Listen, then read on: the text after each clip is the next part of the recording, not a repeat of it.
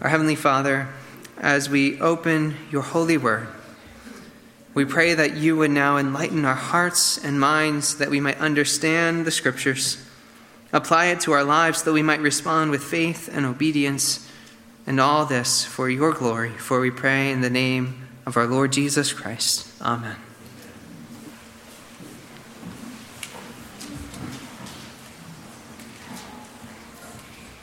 If you'll please open your Bibles now to our sermon text, we'll be looking especially this morning at Isaiah 7:14, the Emmanuel prophecy, but I'll be reading the fuller context, Isaiah 7 verses 1 through 17, page 572 in the Pew Bibles.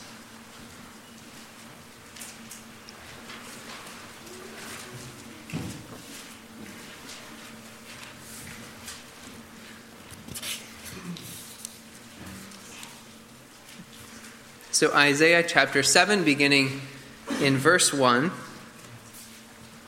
Here now, this is the holy, infallible word of God. In the days of Ahaz, the son of Jotham, son of Uzziah, king of Judah, Rezin, the king of Syria, and Pekah, the son of Remaliah, the king of Israel, came up to Jerusalem to wage war against it, but could not yet mount an attack against it. When the house of David was told, Syria is in league with Ephraim, the heart of Ahaz and the heart of his people shook as the trees of the forest shake before the wind. And the Lord said to Isaiah, "Go out to meet Ahaz, you and Shear-Jashub your son, at the end of the conduit of the upper pool on the highway to the washer's field, and say to him, be careful, be quiet. Do not fear, and do not let your heart be faint, because of these two smoldering stumps of firebrands, at the fierce anger of Rezin and Syria, and the son of Remaliah. Because Syria with Ephraim and the son of Remaliah has devised evil against you, saying, let us go up against Judah and terrify it, and let us conquer it for ourselves, and set up the son of Tabeel as king in the midst of it. Thus says the Lord God, it shall not stand, and it shall not come to pass. For the head of Syria is Damascus, and the head of Damascus is Rezin. And within 65 years, Ephraim will be shattered from being a people. And the head of Ephraim is Samaria, and the head of Samaria is the son of Remaliah. If you are not firm in faith, you will not be firm at all. Again, the Lord spoke to Ahaz, ask a sign of the Lord your God. Let it be as deep as Sheol or as high as heaven. But Ahaz said, I will not ask, and I will not put the Lord to the test. And he said, hear then, O house of David, is it too little for you to weary men, that you weary my God also? Therefore the Lord himself will give you a sign. Behold, the virgin shall conceive and bear a son, and shall call his name Emmanuel. He shall eat curds and honey when he knows how to refuse the evil and choose the good. For behold, before the boy knows how to refuse the evil and choose the good, the land whose two kings you dread will be deserted. The Lord will bring upon you and upon your people and upon your father's house such days as have not come since the day that Ephraim departed from Judah, the king of Assyria. Emmanuel, God with us. Hopefully you are all familiar with this beautiful title of the Lord Jesus Christ as he fulfills this prophecy of Isaiah, which was written more than 700 years before the birth of our Lord. But how many of you know the full story, the full context behind this glorious prophecy? There is much more to this story than simply the one verse that is quoted in the Gospel of Matthew about a virgin giving birth and calling her son Emmanuel. At Christmas time, it's much more common to preach the birth of Christ from the Gospels rather than to wade into the deep waters of the Old Testament. But this year I want to do something different. And I want to focus on the book of Isaiah, which is the source of the Emmanuel prophecy. The truth is, this is done less often because it is more challenging in some ways.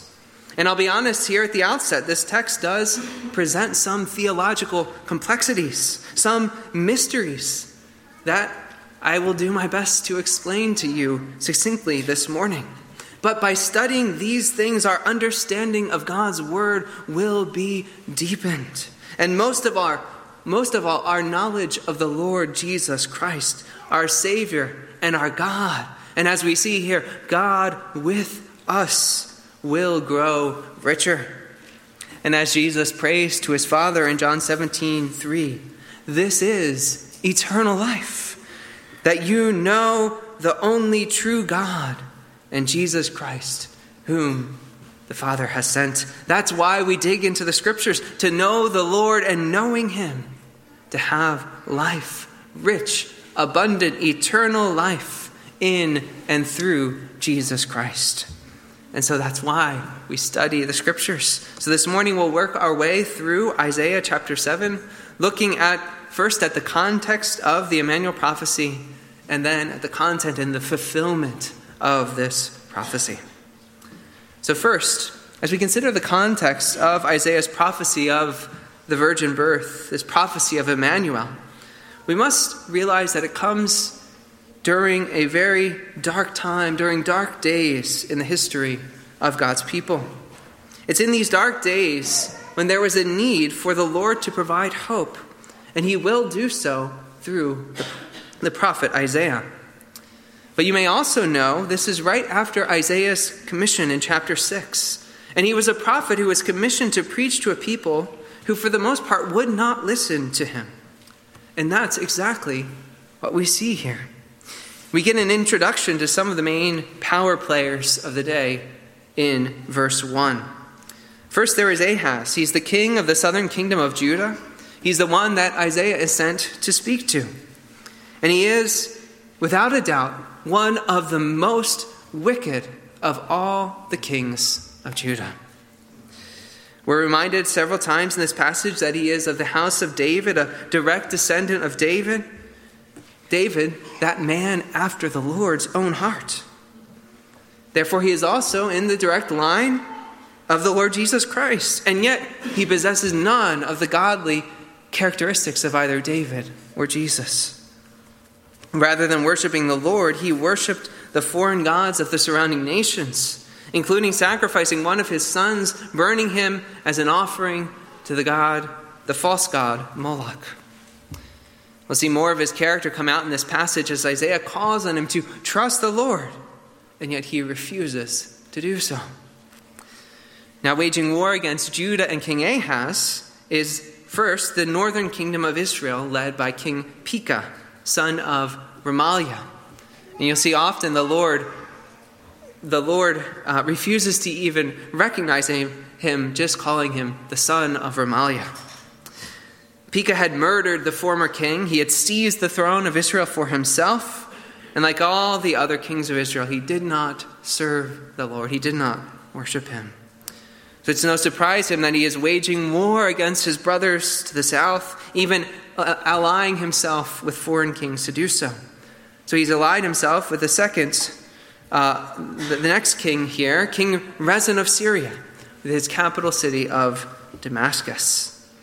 We're told in verse 6 that the plan of this northern alliance is to conquer Judah, to dethrone Ahaz, and to set up on the throne a man named, the son of a man named Tabeel, which would mean the end of the line and the throne of David.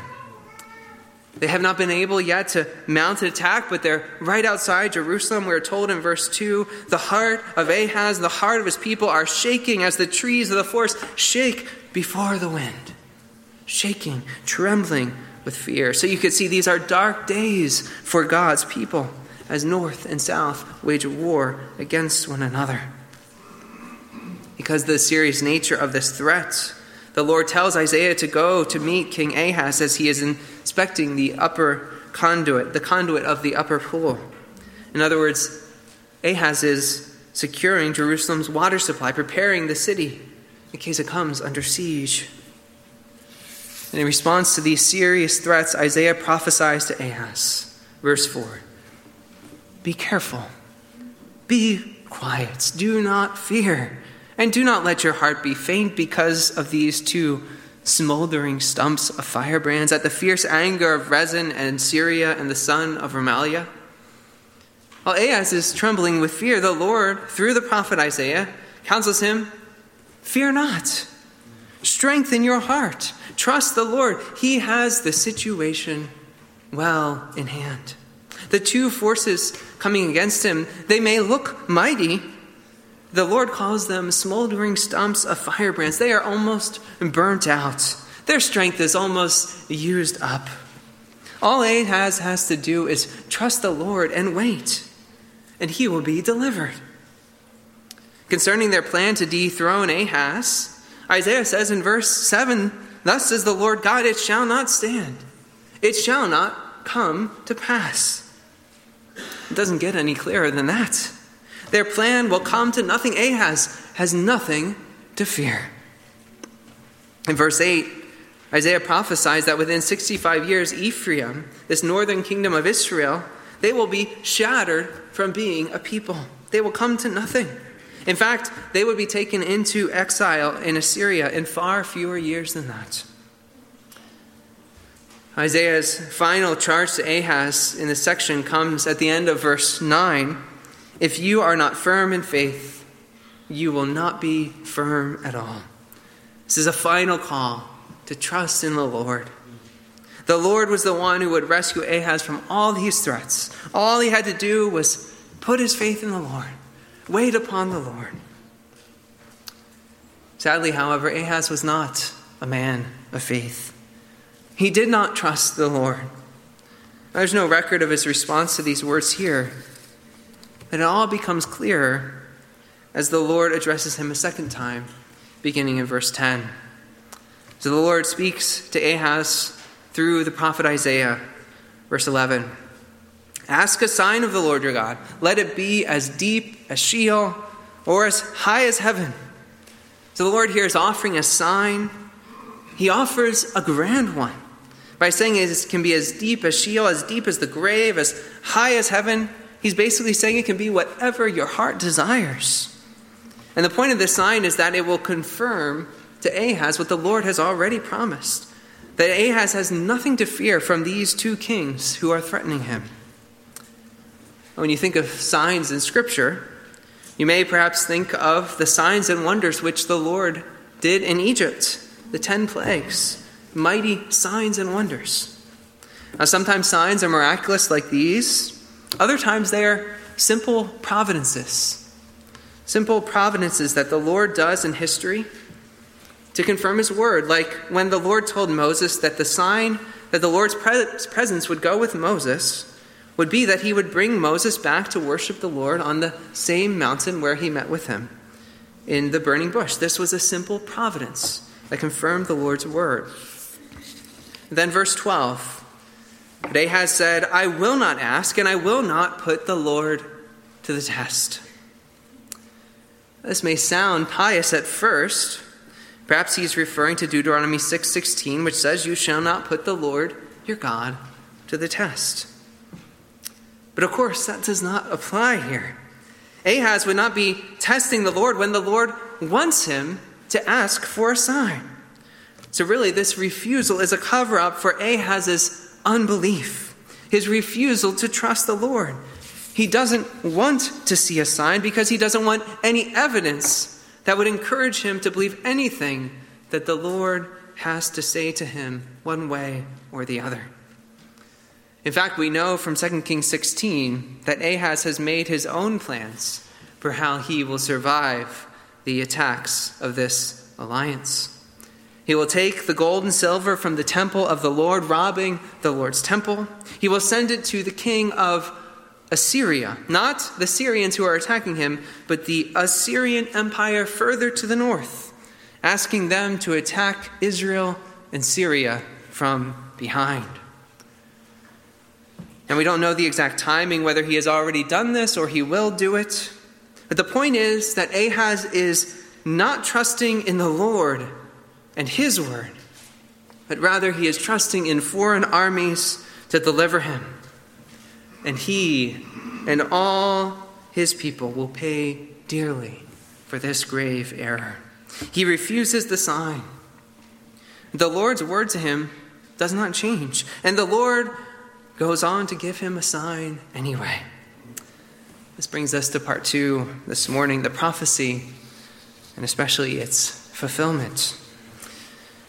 Continuing in verse 13, and he said, "Hear then, O house of David, is it too little for you to weary men that you weary my God also? Therefore, the Lord himself will give you a sign. Behold, the virgin shall conceive and bear a son, and shall call his name Emmanuel." Now, often we stop right there. But you see, the sign in the prophecy does not end at verse 14. It continues through verse 17. "He shall eat curds and honey when he knows how to refuse the evil and choose the good. For before the boy knows how to refuse the evil and choose the good, the land whose 2 kings you dread will be deserted. The Lord will bring upon you and upon your people and upon your father's house such days as have not come since the day that Ephraim departed from Judah, the king of Assyria." Let's consider this sign and how it will be fulfilled. The Lord gives this sign to Ahaz and to the house of David, even though he did not want it. The rebuke in verse 13 sets us up for the fact that this prophecy is not going to be universally positive. The sign is found most of all in the child that is born, and this name that is given to him, Emmanuel, which, as you know, in Hebrew means God with us. It's a name of hope given in the midst of these dark times, reminding God's people that their God is with them to protect them and to uphold all his promises to them. And like all biblical signs, this child, this name, it points to the fact that it will confirm God's word to them. And the specific events that God promises will take place, we see here in verses 15 through 17, and then even on through the rest of the chapter. So let's see what we see here. When the child knows how to refuse the evil and choose the good, we see he will have a specific diet of curds and honey. Now, this may seem positive at first, a rich diet as a result of living in the land flowing with milk and honey. You often know those things of the land, the promised land. But actually, if you look down to verses 21 and 22, you see this diet is actually the result of a depopulation and a desertion of the land. And with so few people left, there is plenty of milk and honey left for the few that remain. Then in verse 16, you see when this depopulation will take place. It is before he knows how to refuse the evil and choose the good. The land these 2 kings the land of these 2 kings attacking Ahaz will be deserted, and that will give room for the people to spread out. So this here is the good news of deliverance, that the 2 kings attacking Ahaz will be destroyed. Their lands will be deserted. But then we have a note of discord in verse 17. Days are coming like when Ephraim deserted Judah. That's when the kingdom was split in 2, back in the days of Rehoboam and Jeroboam. And who is coming? The king of Assyria. Then if we go forward into verses 18 through 25, there are prophecies of judgment. The whole land will be shaved with a razor. Vines will become briars and thorns. All this coming at the hands of the king of Assyria, the one that Ahaz was trying to make into his ally. In other words, the king of Assyria, he first takes care of the problems of Kings Rezin and Pekah, but then he sweeps onward and he starts ravaging Judah as well. Instead of trusting the Lord to be his deliverer, Ahaz trusted the king of Assyria, and this will lead to his destruction. Now we see that all this is tied to this child to be born. All this will take place before the boy knows how to refuse the evil and choose the good. And so when you read this whole prophecy in context, it's actually much darker than perhaps you ever knew. The child to be born, who will be called Emmanuel, God with us, he confirms God's original promises to Ahaz that God will deliver Ahaz and Judah from the two kings who are presently attacking him. That's the hope. But since Ahaz has refused the sign because he has refused to trust in the Lord, they will then suffer far more at the hands of the king of Assyria. And now we must ask the question, exactly how will Isaiah 7:14, this great prophecy of Emmanuel, be fulfilled? Now you know, and I know, it is fulfilled in Jesus Christ, in his virgin birth. And this is explicitly stated in Matthew chapter 1, verses 22 and 23. But a plain reading of Isaiah 7 also indicates that this is given for Ahaz and for a child to be born in his days. The solution then is that this is a prophecy with a double fulfillment. And it's not the only prophecy in the Bible with a double fulfillment.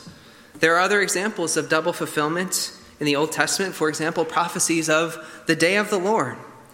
They are fulfilled in judgments that came in those days, but they also point forward to the final day of the Lord to come when Jesus Christ returns. So there is a first fulfillment in the days of Isaiah and King Ahaz. But there is some mystery concerning this, because the prophecy is given, but the fulfillment of it is not explicitly recorded. There are at least two options. Perhaps there is an unnamed and unknown mother who gave birth to a child and named her son Emmanuel. The only important thing is that she was known to King Ahaz and others at the time, and so the sign was received. The other strong possibility, this is held by many scholars, and this is perhaps where I lean and think is most likely, is that the birth of this child is recorded just afterwards in Isaiah chapter 8. So if you'll look forward one chapter in your Bibles, let me read verses 3 and 4. This is Isaiah speaking, "And I went to the prophetess, and she conceived and bore a son. Then the Lord said to me, call his name Maher-Shalal-Hashbaz, for before the boy knows how to cry, my father or my mother, the wealth of Damascus and the spoil of Samaria will be carried away before the king of Assyria." Here we see that Isaiah has a son with the prophetess, who's presumably so called because she is the wife of the prophet. And the Lord instructs Isaiah to give the child the name Maher-Shalal-Hashbaz, which means speeding to the plunder, hastening to the spoil. And as you see in verse 4, he is the sign of the very same thing, or a very similar thing, as Emmanuel. That at a young age, before he cries, my mother or my father, the wealth of Damascus, the capital of Syria, the spoil of Samaria, the capital of Israel, will be carried away to the king of Assyria. This is very similar to what Emmanuel was to signify, that the two kings, their lands would be deserted. And so this is why it seems quite likely he is also a fulfillment of the Emmanuel prophecy. So while he's given one name by his father, Maher-Shalal-Hashbaz, it's quite possible that he is given another name by his mother, Emmanuel, according to Isaiah 7:14. Now there is an obvious difficulty with this interpretation, and it's that while verse 3 uses a euphemism, it does say very clearly that Isaiah went to his wife before she conceived. Could this still fulfill the prophecy of a virgin conceiving and giving birth? Now, of course, if we're looking at the prophecy through the lens of the way it is fulfilled by Christ, we might say nothing less could do. And I don't think that's necessarily how it would have been understood by the original hearers. The Hebrew word used in Isaiah 7:14 is alma, which means a young maiden of marriageable age, chaste, and therefore a virgin. Clearly, the young maiden begins as a virgin and is so when the prophecy is given.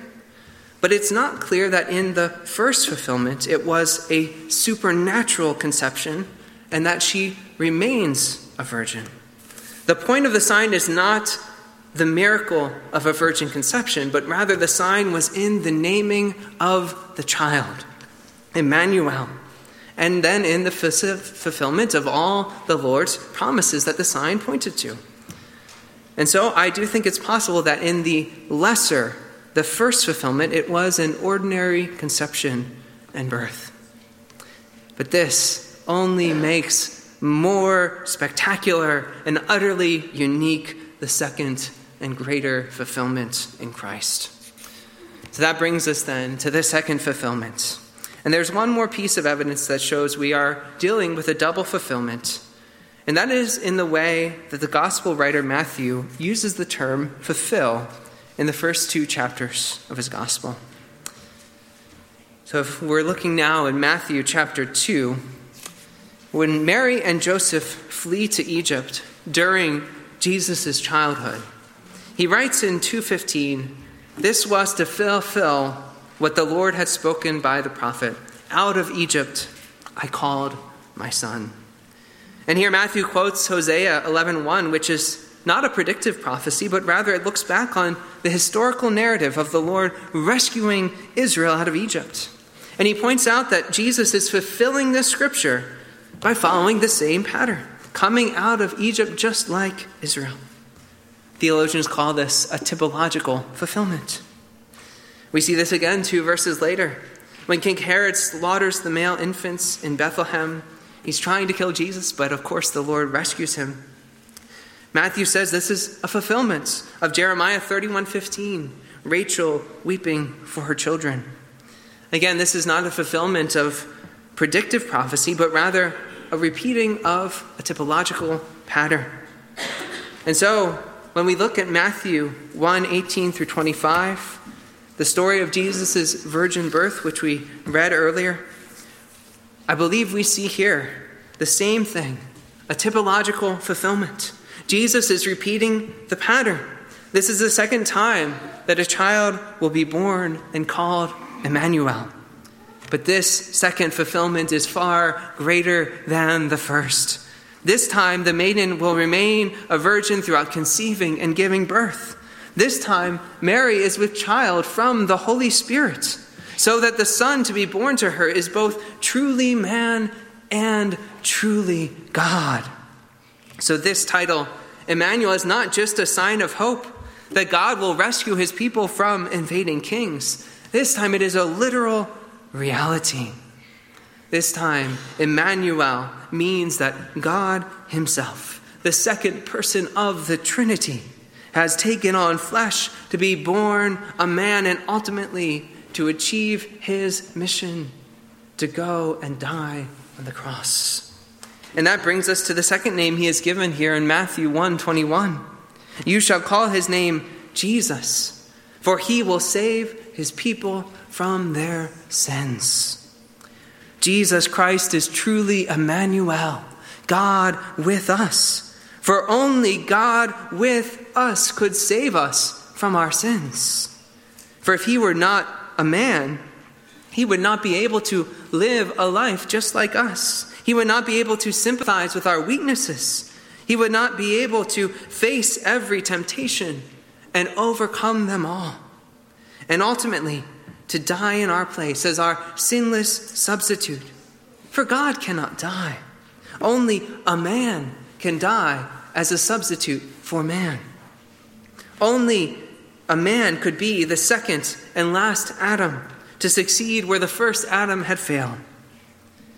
But on the other side of the coin, if he were not true God, he also could not be our Savior. He had to be God to remain perfectly righteous and holy in the sinful and fallen world, living a perfect, sinless life. And he had to be God to die for the sins of not just one other man, but for his death to be of such infinite value that he bore the sins of all who trust in him. As Francis Turretin writes, our mediator had to be God-man to accomplish these things. Man to suffer, God to overcome. Man to receive the punishment we deserved, God to endure and drink it to the dregs. Man to acquire salvation for us by dying, God to apply it to us by overcoming. Man to become ours by the assumption of flesh, God to make us like himself by the bestowal of the Spirit. This neither a mere man nor God alone could do. For neither could God alone be subject to death, nor could man alone conquer it. Man alone could die for men. God alone could vanquish death. Praise be to God. Now, this is the first part of the significance of Emmanuel. Only the God-man, only God with us could save us from our sins. And second, if we consider the Emmanuel prophecy in its first fulfillment, remember that it was two-sided. It was initially a prophecy of hope, deliverance from the two kings who were presently waging war on Judah. But since Ahaz refused the sign and refused to trust the Lord, there was also judgment coming at the hands of the king of Assyria. And this is the danger of God with us. For God is a holy God. And it is dangerous for sinners to come into the presence of a holy God unless God deals with our sin. Even in the gospel, the good news of salvation is only comprehensible if you first understand the bad news, that you stand under the threat of eternal judgment because of your sins. Only once you know the bad news can you understand the good news. And even in this, we see that the threat is from God himself. Salvation is both offered by God, but it is, in fact, a salvation from God, saving you from his wrath and his judgment. All this is to say that with the coming of Emmanuel, he has come as a Savior. But only if you receive him, only if you put your trust in him. For Jesus Christ, he came that first time in humility, with a mission to save his people from their sins by laying down his life for us. And if you turn from your sin, if you put your trust in him, there is hope and peace. There is mercy and grace. There is forgiveness and eternal life. But you must know that there is the other side. That Christ now reigns and he will come a second time to usher in the final judgment.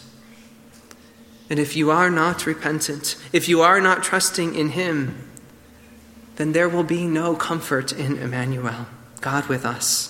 For you will face God's wrath upon you for your sins. So do not put your trust in any other.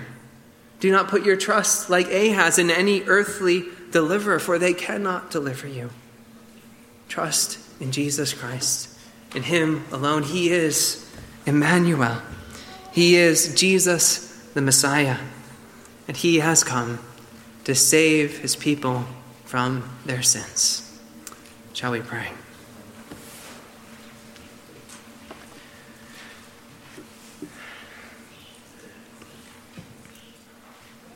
Our Father in heaven, we thank you that Jesus Christ, the Savior, has come. And we praise you that he is Emmanuel, fulfilling the prophecy given more than 700 years before his birth, and doing so in a fuller and greater way than ever before. And because he is both God and man, he is our perfect and only Savior. And our faith is in him alone. And because Christ has come and has poured out his Spirit upon us, we know that you are always with us. You never leave us and you never forsake us. And so we take comfort and strength from your presence. We rest in your promises. And would you assure us even more so now as we come to the table? For we pray it in Jesus' name. Amen.